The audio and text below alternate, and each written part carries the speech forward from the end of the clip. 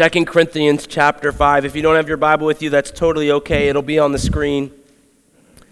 It'll be on the screen. We just love to always, I'll always read our teaching text from the physical Bible. We look at screens too often. And I'll say it again, as I literally preach from one right now.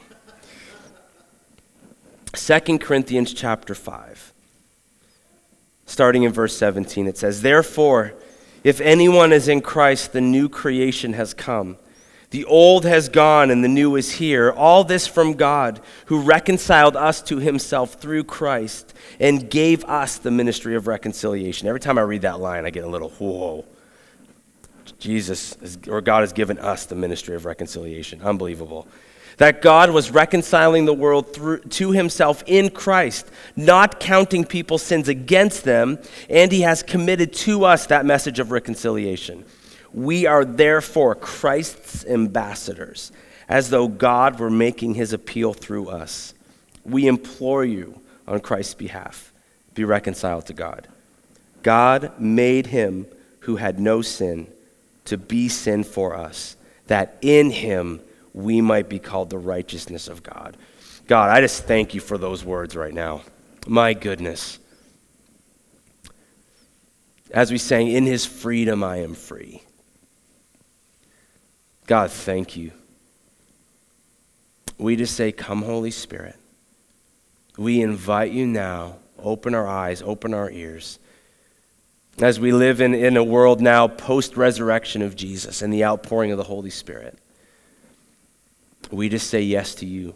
Spirit of the living God, you're here.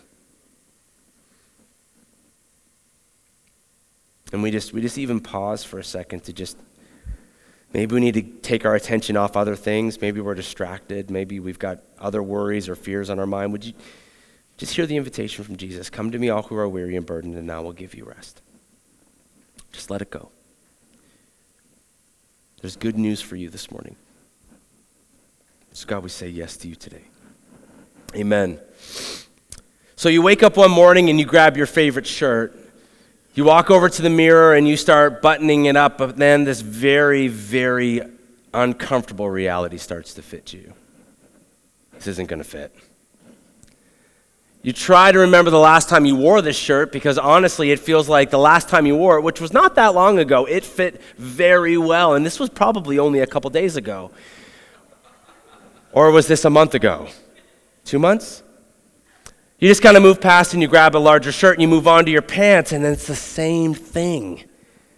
What is happening? And then the reality hits you.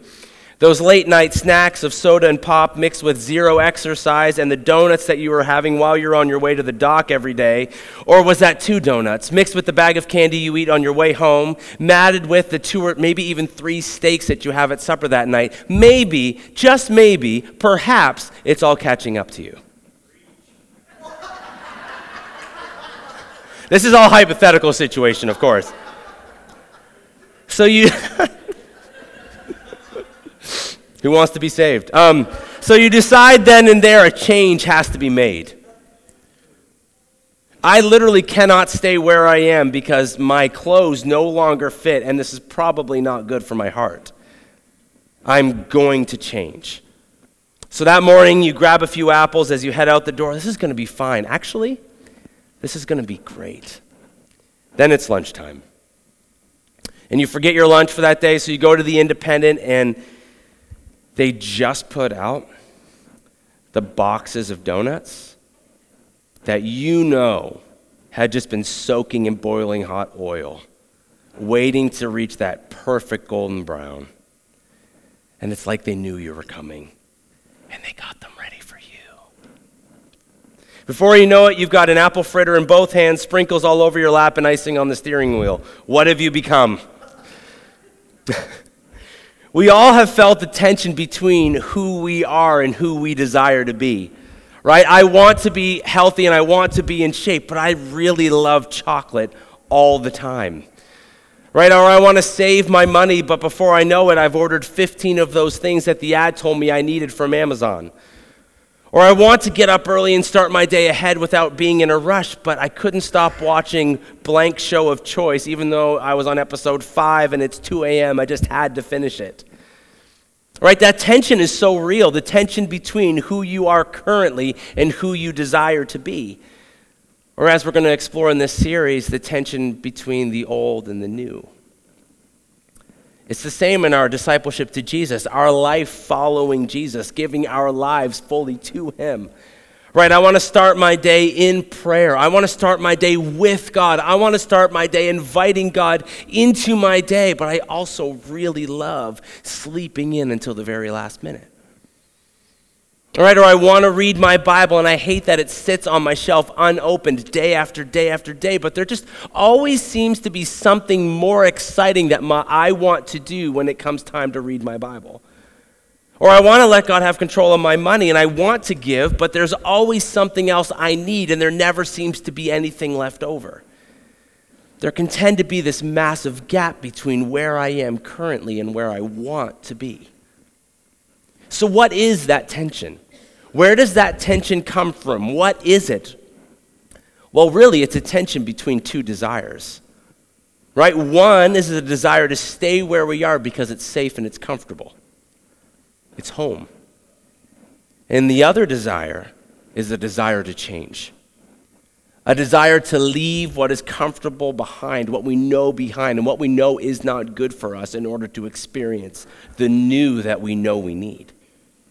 So really, this tension comes all the way back to desire. What our hearts want. But when I say heart, I don't mean the organ pumping blood throughout your entire body. I mean the deepest part of who you are. Your soul. Your deepest desires. What makes you do the things you do? What makes you think the way you think? Your motivations, or another way we can say it is your why. And one desire eventually wins, one way or another, right? For many of us, this tension we experience points to a very deep work God wants to do in our hearts, to actually transform our desires. Dallas Willard wrote this: the greatest need you and I have, the greatest need of collective humanity, is renovation of our hearts. That spiritual place within us from which outlook, choices, and actions come has been formed by a world away from God. Now it must be transformed. Or as God speaks through the prophet Ezekiel saying, I will give you a new heart, put a new spirit in you. I will remove your heart of stone and give you a heart of flesh. It all comes down to whether or not we desire the transforming work the Holy Spirit desires to do in us. And this right here is where we're going over the next number of weeks. We're going to take a deep look at who the Holy Spirit is. Notice I did not say what the Holy Spirit is. Who?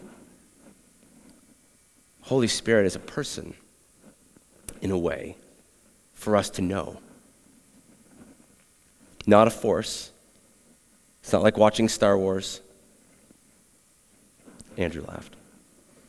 Our series is called From Old to New, the Holy Spirit, and this is where we're headed. But here's the question for us today. It's a little bit of a prologue. If that's the story we're going to read in the next little while, this morning is a prologue. It's the beginning piece. It's what we need to know before we get into the meat of the story. Here's the question for us today. If transformation is the work of the Holy Spirit, and this is the work the Holy Spirit wants to do in us, and it's actually possible, how do I actually say yes to that? Because that sounds amazing, but I don't know if I know how to say yes to that. So look at this question. We need to jump back into the Easter narrative because it's all connected.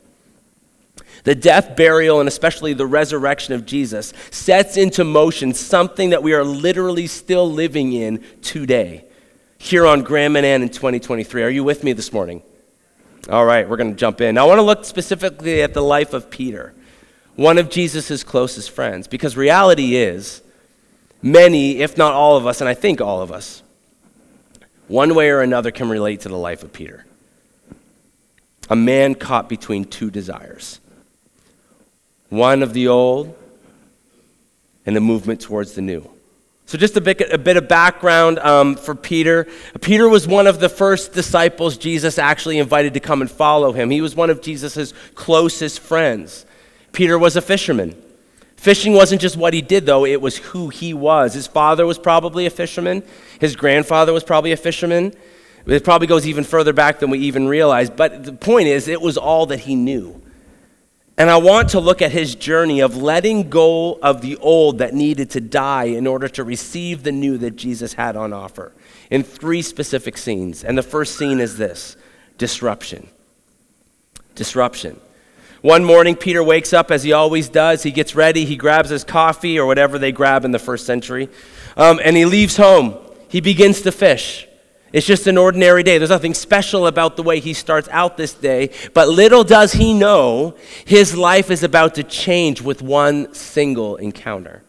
We read this in Matthew chapter 4. Jesus was walking by the Sea of Galilee, and he saw 2 brothers. They were Simon, his other name was Peter, and Andrew, his brother. They were putting a net into the sea, for they were fishermen. And Jesus said to them, "Follow me. I will make you fish for men." Notice how they respond. At once, they left their nets and followed him. Here's the question we should be asking after we read this. Why did they leave their nets so passionately? Why at once did they drop their nets? That's like someone walking down to the dock and you're barely tying up. Am I using the right dock? Wharf? Wharf's wrong. Wharf's good. Boats and ropes, right, guys? But it's like you're tying up at the end of a day, and before you even get off the boat, you hear some guy come down and start saying, "Hey, follow me." And you leave, maybe you're even the captain of the boat, and this invitation to follow me was so important, you actually leave everything behind. You maybe even leave your boat running, and you jump off into the water, and you begin to follow him. Now, here's the thing. If that's what you were to do, that invitation would have to be pretty significant, am I right? So why is it that significant? Because what would cause you to leave everything behind so quickly, even destroy your boat or get your boss mad at you and be out of a ton of money in order to follow this guy? Well, here's the thing. Jesus was a rabbi. In the first century, that meant teacher. And just to help us wrap our heads around why that's significant, in the first century, rabbis or teachers were a big deal. Only the very best of the best became a rabbi, and only the best of the best were able to follow a rabbi. But here's the thing. Peter was not the best of the best. If Peter was a fisherman, that means he didn't make the cut. He wasn't good enough. But this rabbi is calling his name. His name. No rabbi asks a fisherman to follow him. You can imagine Peter almost like, me? But Jesus' eyes are staring right into Peter's eyes. Follow me, and I will make you fish for men. So, of course, Peter drops everything to follow him. Jesus is offering a life of significance, and the wild thing here is Peter has no idea how significant this actually is. Peter's old way is absolutely disrupted by Jesus. Peter is suddenly right there, right in the midst of it all when Jesus is healing the sick, opening the eyes of the blind, feeding thousands of people. Peter can't even believe what he's witnessing right now. I get to be part of this. I get to follow this man. And what we read as we continue to go through the life of Peter, even when other disciples decide to leave Jesus because they just want something other than Jesus, Peter always stays right beside him. In this one encounter I love the most, we read this in John chapter 6. Jesus says, "You do not want to leave me too, do you?" Jesus asks the 12. Simon Peter answered him, "Lord, to whom shall we go? You have the words of eternal life. We have come to believe and know you are the Holy One of God." You hear the devotion in him, right? And so day after day, Peter is discovering a life he never thought he'd live, following Jesus. And here's the thing, as we read in John chapter 6, he's not just a rabbi. He's more than that. I have come to believe and know you are the Holy One of God. You have something I haven't found anywhere else. And there's a moment where Jesus, right before Jesus is arrested, and he's telling his disciples what's about to take place. And Peter replied, catch the passion here. "Even if all fall away on account of you, I never will." "Truly I tell you," Jesus answered, this very night before the rooster crows, you will disown me 3 times. That is not what you want to hear from Jesus. But listen to Peter. Even if I have to die with you, I will never disown you. Scene 2, turning back. Later that night, Jesus is arrested and he's carried into the courts, but Peter follows from a distance. And it says this, and when some there were kindling a fire in the middle of the courtyard had sat down together, Peter sat with them. A servant girl saw him seated there in the firelight. She looked closely at him and said, "This man was with him." But he denied it. "Woman, I don't know him," he said. A little later, someone else saw him and said, "You also are with one of them." And Peter got even more angsty. "Man, I am not." After an hour later, another asserted, "Certainly this fellow was with him, for he is a Galilean." And Peter replied, "Man, I don't know what you're talking about." Just as he was speaking, the rooster crowed. The Lord turned, speaking of Jesus, and looked straight at Peter.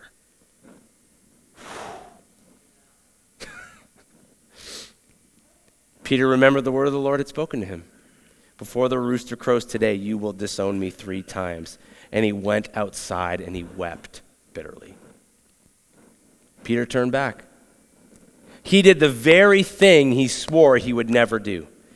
Even if I have to die with you, he had said, I will never disown you. Now, hours later, he is literally screaming, I do not know the man. The tension between who he is currently and who he desires to be hits him like a freight train. And the desire to turn back wins. Jesus had literally taken Peter from a fisherman on the Sea of Galilee to following the Messiah, the promised one from God who was going to set the entire world right. And then when it started to cost Peter something, when it got hard, when it meant Peter had to grow and give more of himself, when the temptation to retreat back into comfort came on so strong, he runs away, betraying the one who had saved him, afraid and angry, turning back, asking just like you, sitting with glazed hands from the donuts and sprinkles all over your lap, who have I become? We all hit moments like this. The desire for a new way grips us, right? And we start following, but then the old begins to just pull us right back in. Or it's the beginning of a diet, right? We start feeling lighter after a day or two. It's not maybe the best tasting food, but we just start to feel lighter. We feel better. You know, lettuce used to not taste that great, but now, you know what? I really like lettuce. It's going pretty good. But then you keep walking by those Reese peanut butter cups because they put them right in front of the door when you go into the Independent. Like, can't you hide them somewhere else? Don't you know I'm trying to stop? Hypothetical situation. Shh. Oh. And then the tension becomes very real, doesn't it? Before you know it, you're walking to the register with treats in hand. You turn back. Or maybe you're 3 or 4 days sober. You know, it's the longest you've ever gone. And then you walk right by that aisle. Do I keep going in the new way that I started, or will I fall right back into the old? The tension becomes very real in that moment, doesn't it? And before you know it, you're racing home as fast as you can with a brown paper bag. And you just feel dead inside. I didn't have what it takes.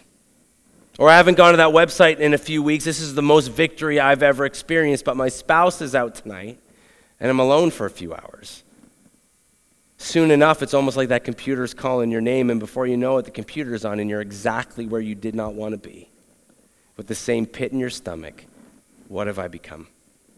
Or maybe that person keeps messaging you, and you know you shouldn't respond because you know exactly what's going to happen when you do, but before you know it, it's, hey, how's it going?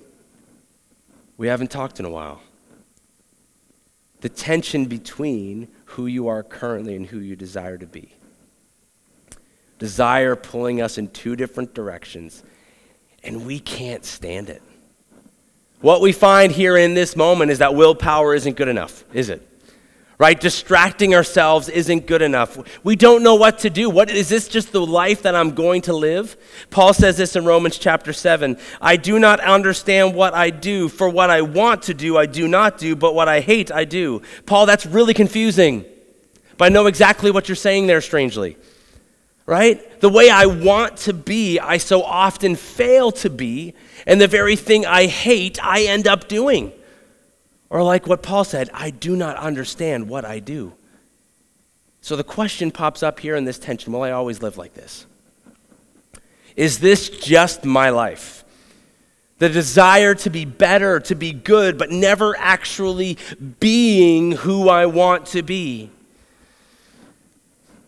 This disruption right here is what all of us need. This moment right here is actually a moment of truth, and it's a moment of freedom if we allow it to be. Because as Dallas Willard wrote, the greatest need you and I have, the greatest need of collective humanity, is renovation of our hearts. Isaiah wrote, speaking of the very work Jesus was coming to do, see, I am doing a new thing. Now it springs up, do you not perceive it? I am making a way in the wilderness and streams in the wasteland. This right here is the very transformation the Holy Spirit wants to do in you and in me. But we have to leave our old behind. We have to leave our old way. Not just ignore it, not just put it in a drawer somewhere so that we can peek at it every once in a while and wonder, maybe if I could just flirt with this a little bit, maybe it'll feel good. We need to bury that thing 6 feet under. It says in Hebrews 12, therefore, since we are surrounded by such a great cloud of witnesses, let us throw off everything that hinders. Not just a few things, not just the things we don't like, everything that hinders and the sin that so easily entangles. I just picture like somebody trying to run through the brush with like vines and branches slowing them down. You can't get through the woods. Because then he says next, let us run with perseverance the race marked out for us, fixing our eyes on who? Jesus, the pioneer and the perfecter of our faith. There is nothing casual about what Paul is talking about right here. Everything that hinders. This is why we so often pray in our gatherings, come have your way in us. We are saying and we are praying out loud, Jesus, we are going to fix our eyes on you and we are going to let go of what is not of you so that we can want what you want. Come have your way in us is to say, I'm leaving the old behind. When you're on a diet, there's a reason you don't go near the treat aisle, or you shouldn't be. Because you're literally putting a desire to death. So to walk by the treat aisle is to actually reawaken that desire, and you're trying to kill the very thing that's actually bringing you down. You need the desire for the diet to be more than the desire to eat the treat. Right? Sorry, I lost my place. It was the same with any other desire or temptation, though, right? If you're struggling with lust or looking at pornography online, you don't go and watch a show or movie filled with nudity and sex scenes. Why? Because you're trying to kill that desire. So if you're struggling with that and then you're watching, like, let's just be honest, if you're watching Game of Thrones, I'm sorry, the outcome's not going to be very good for you. Right? If you're trying to put one desire to bed and to bury it down into the ground, you don't go reawaken it with something else. Right? Or if you're giving up drinking or you're trying to stop drinking, you don't go browsing through the last few aisles at the Independent. Why? Because you're just going to start reawakening that desire by seeing it. In his letter to the church, Peter wrote this, dear friends, I urge you as foreigners and exiles to abstain from sinful desires. Get what he says this, which wage war against your soul. Isn't that true? Isn't that so true? The new has come. In Christ, the new has come. We no longer have to feed the old. Let's go back to our teaching text for a second. Therefore, if anyone is in Christ, the new creation has come. The old is gone. It's very black and white. The old is gone and the new is here. All this from God who reconciled us to himself. This is why Jesus went to the cross. This is why we celebrate Easter last weekend. Jesus died and rose from the grave, forever putting to death the power that keeps us slaves to old desires. In Christ, we are no longer slaves to the desires, as Peter said, wage war against our soul. Let the power of those words hit you this morning. The old is gone and the new has come. If I could be honest for a second, I don't think many of us live as though we know this is true. Do we live as if the old is gone and the new has come? Or is there some strange marriage between the two, where we don't have to go back to the website, where we don't have to grab another bottle, where we don't have to spend in order to feel a sense of joy? 2 Corinthians 3 says, but whenever anyone turns to the Lord, the veil is taken away. Now the Lord is the Spirit. Many of you could probably quote this. Where the Spirit of the Lord is, there is what? Freedom. Not half freedom, not some kind of detention, not some kind of like probationary period. Freedom. In the Greek, it means freedom. As in real freedom. Freedom. Hard stop. Here's the question. Do you feel free today? Do you feel free today? We were literally talking about it this week at Lighthouse Youth. It was incredible. So amazing. Let me tell you. The last few weeks, especially of doing Youth Alpha, you want to go see some hungry kids in the room, come out to Lighthouse Youth. To see these kids hungry for the presence of God and responding and asking, yeah, I want to be filled with the Holy Spirit. To come together as a community that in a school who needs Jesus and to say, hey, we've got to be in this together. We were talking about it this week. It was incredible. Do you know that loneliness and despair does not have to be your story? Like, do you actually know that? Loneliness and despair does not have to be your story. Do you know that addictions, like an addiction to pornography or to a pill or to a bottle or to a powder, that does not have to be your story. We get sucked into the lie that we're stuck. We get sucked into the lie that this is just my life now. But the blood of Jesus speaks a better word over you. Jesus says in John 8, so if the Son sets you what? Free, you are free indeed. Jesus speaks freedom over you. But we have to respond to that freedom. We have to take that seriously. We have to freely choose him. He's not going to make us. That's not love. If Jessie forced me to marry her, that's not love. It's love because I chose freely. I choose you over any other option. We have to choose Jesus. Peter later wrote in his letter, he himself bore our sins in his body on the cross so that we might die to sins and live for righteousness. By his wounds, you have been healed, for you were like sheep going astray, but now you have returned to the shepherd and the overseer of your souls. Peter has a way with words. Or as we love to say here at Lighthouse Church, are we walking near our shepherd? This holds far more weight when you know Peter's story. He's not just writing about a theory, he's writing from personal experience. The man that gave everything to follow Jesus, dropped his nets instantly to follow Jesus, and then abandons him, screaming in anger, I don't know him. Peter knows what it feels like to have failures right in front of your face. But Jesus taking you in anyway. Taking those failures, nailing them to the cross, dying a death we couldn't, and healing the most broken parts of who we are, our hearts. Final scene from old to new, scene 3. After Jesus is raised from the dead, he appears to his disciples a number of times, but Peter is lost once again. He doesn't know what to do. Jesus is alive exactly as he promised, but Peter is still clinging on to the old self.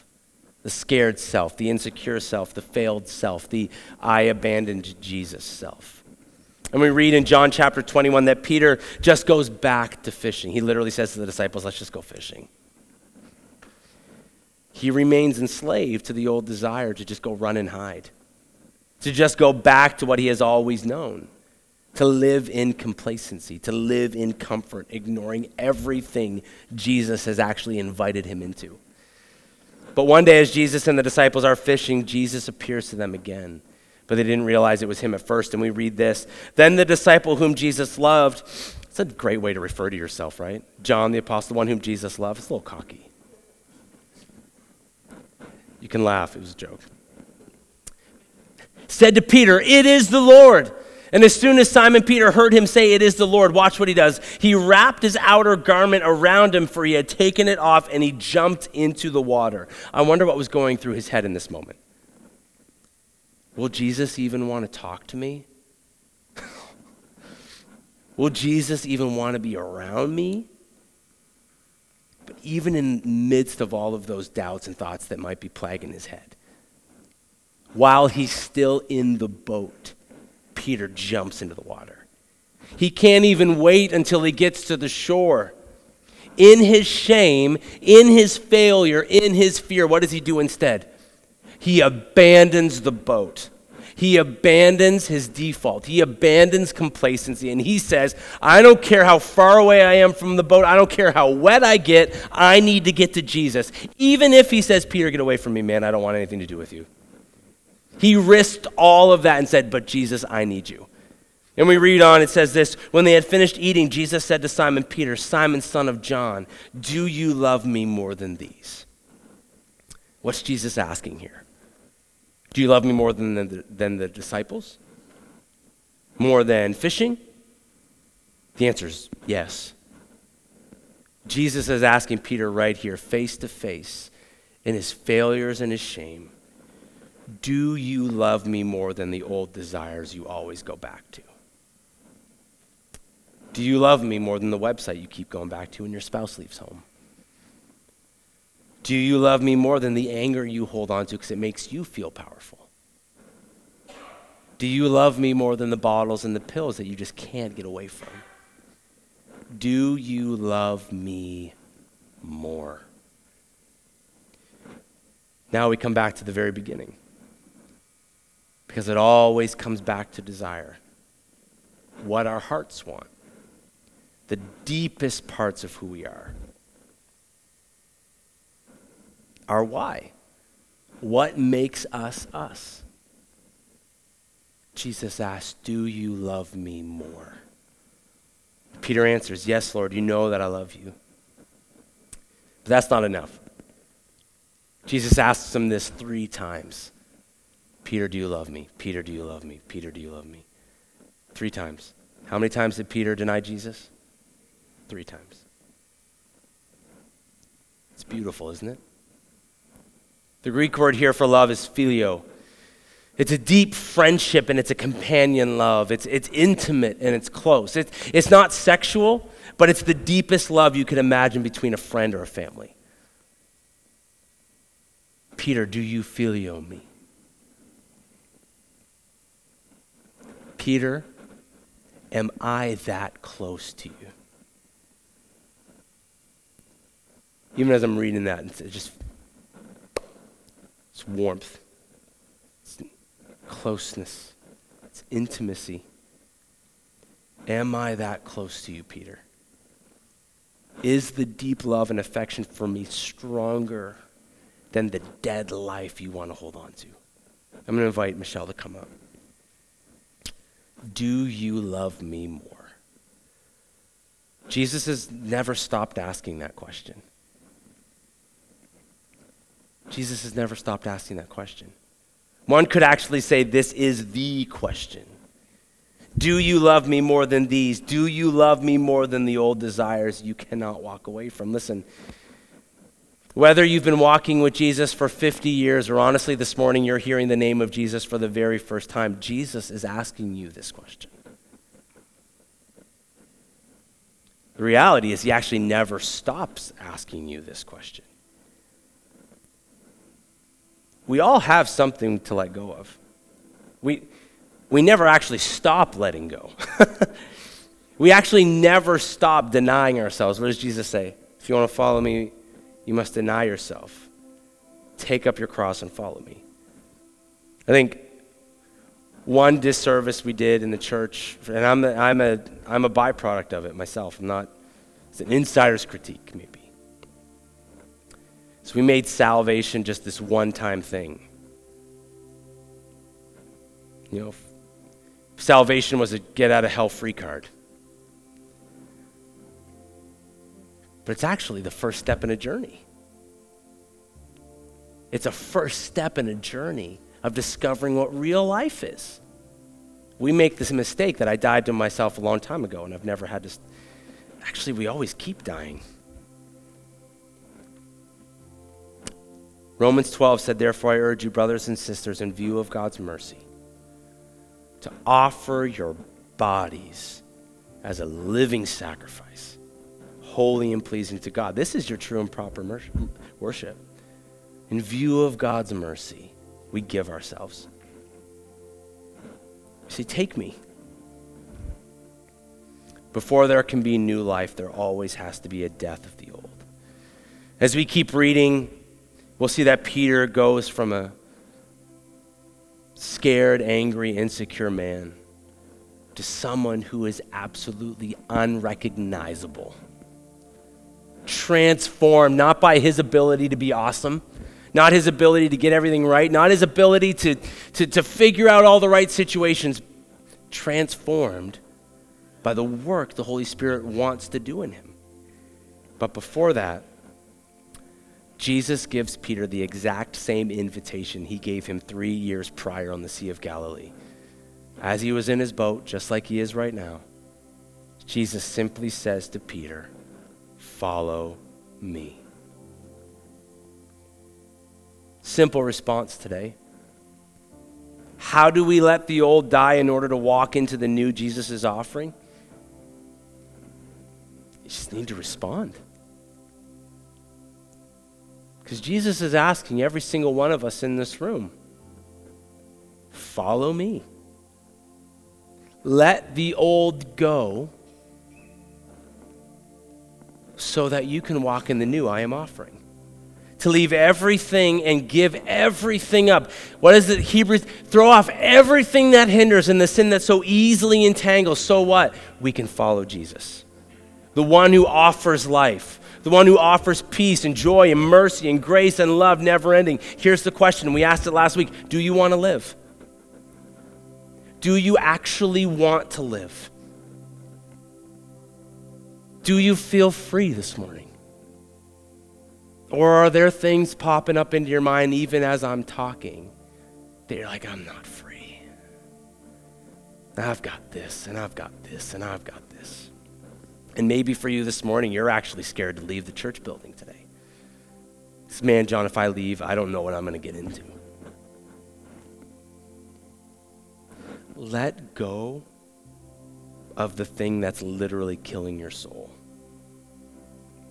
Maybe it's an addiction. Maybe it's drinking. Maybe it's shopping. Maybe it's something like pornography or some sort of lust habit. Maybe it's a friendship or a relationship you just know is leading you to dead places. Jesus is inviting you to let go of it. Jesus destroyed the power that keeps you bound to that old desire. Jesus literally died so that you could be free. If freedom is available, do you want it? Put the old to death. Right now. Not tomorrow, not later tonight, not when I'm by myself. Listen. Some of the most transformational moments of my life, not all of them, but most of them were in situations exactly like this. Some guy on a stage preaching says something and it's just like, oh, do you know me? Do you know my life? Do you know what happened to me yesterday? Because you just spoke to it. Don't go home. If the Lord's showing you something, if you just feel like a pit in your stomach, don't just leave. Listen, maybe for you, you've never heard any of this before. And you're feeling a mix of emotions right now. You're feeling excited and terrified all at the same time. It makes you shake, but it also makes you cry in joy all at the same time. Listen, it's terrifying because letting go is hard.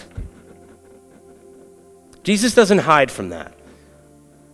Letting go, this is the death part of following Jesus, is letting go. It's not easy. It's not fun. It's not skipping through fields of rainbows and butterflies. It's hard. It's really hard. But you also have tears of joy because it's literally what your soul is aching for. It's like terrifying you, but it's like, but I know I need it. Because your deepest desire is to have God come and save you. The part of you that's afraid is not your deepest desire. It feels like maybe it is because it feels very real, but that's not actually your deepest desire. That's the part of you that needs to die so that Jesus can give you life. As we start this series, as we do a deep dive into the continuing life-changing work of the Holy Spirit, the work he desires to do in us, we don't have to convince him. This is what he wants to do. This morning's an invitation to a life. It's an invitation into a journey. Not just a one-time event that you need to never, ever go back to. But actually an invitation to a life where you actually believe that transformation is possible. Not just good behaviors, but actually a transformed self.